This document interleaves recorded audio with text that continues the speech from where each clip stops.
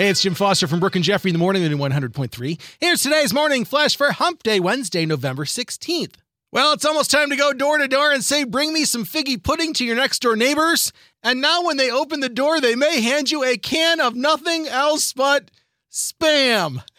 True story. A few years ago, Spam came out with the pumpkin spice variety of the canned meat. And this year they came out with something they're calling Spam Figgy Pudding. Yum.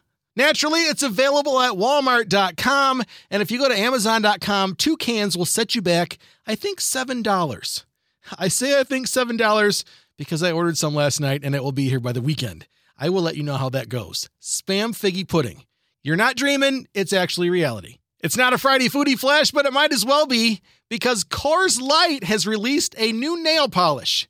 The nail polish changes colors when your beer is cold enough to drink.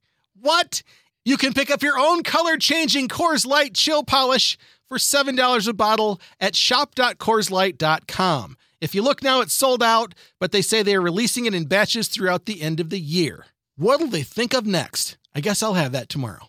And finally, because they're so much fun, how about a totally useless fact of the day? The first 3 movies released on VHS in America, any ideas? The Sound of Music, Patton starring George C. Scott, and MASH, the original movie. The first movie released on DVD was Twister. The first batch of Blu-rays included Hitch, which was and one of the best movies of all time, the romantic comedy 50 First Dates with Adam Sandler and Drew Barrymore. Always get a warm fuzzy and sob like a baby at the end. There's your Wednesday morning flash. Have a great day. Stay warm. And thanks again for checking out the new 100.3. She loves the 90s and 2000s.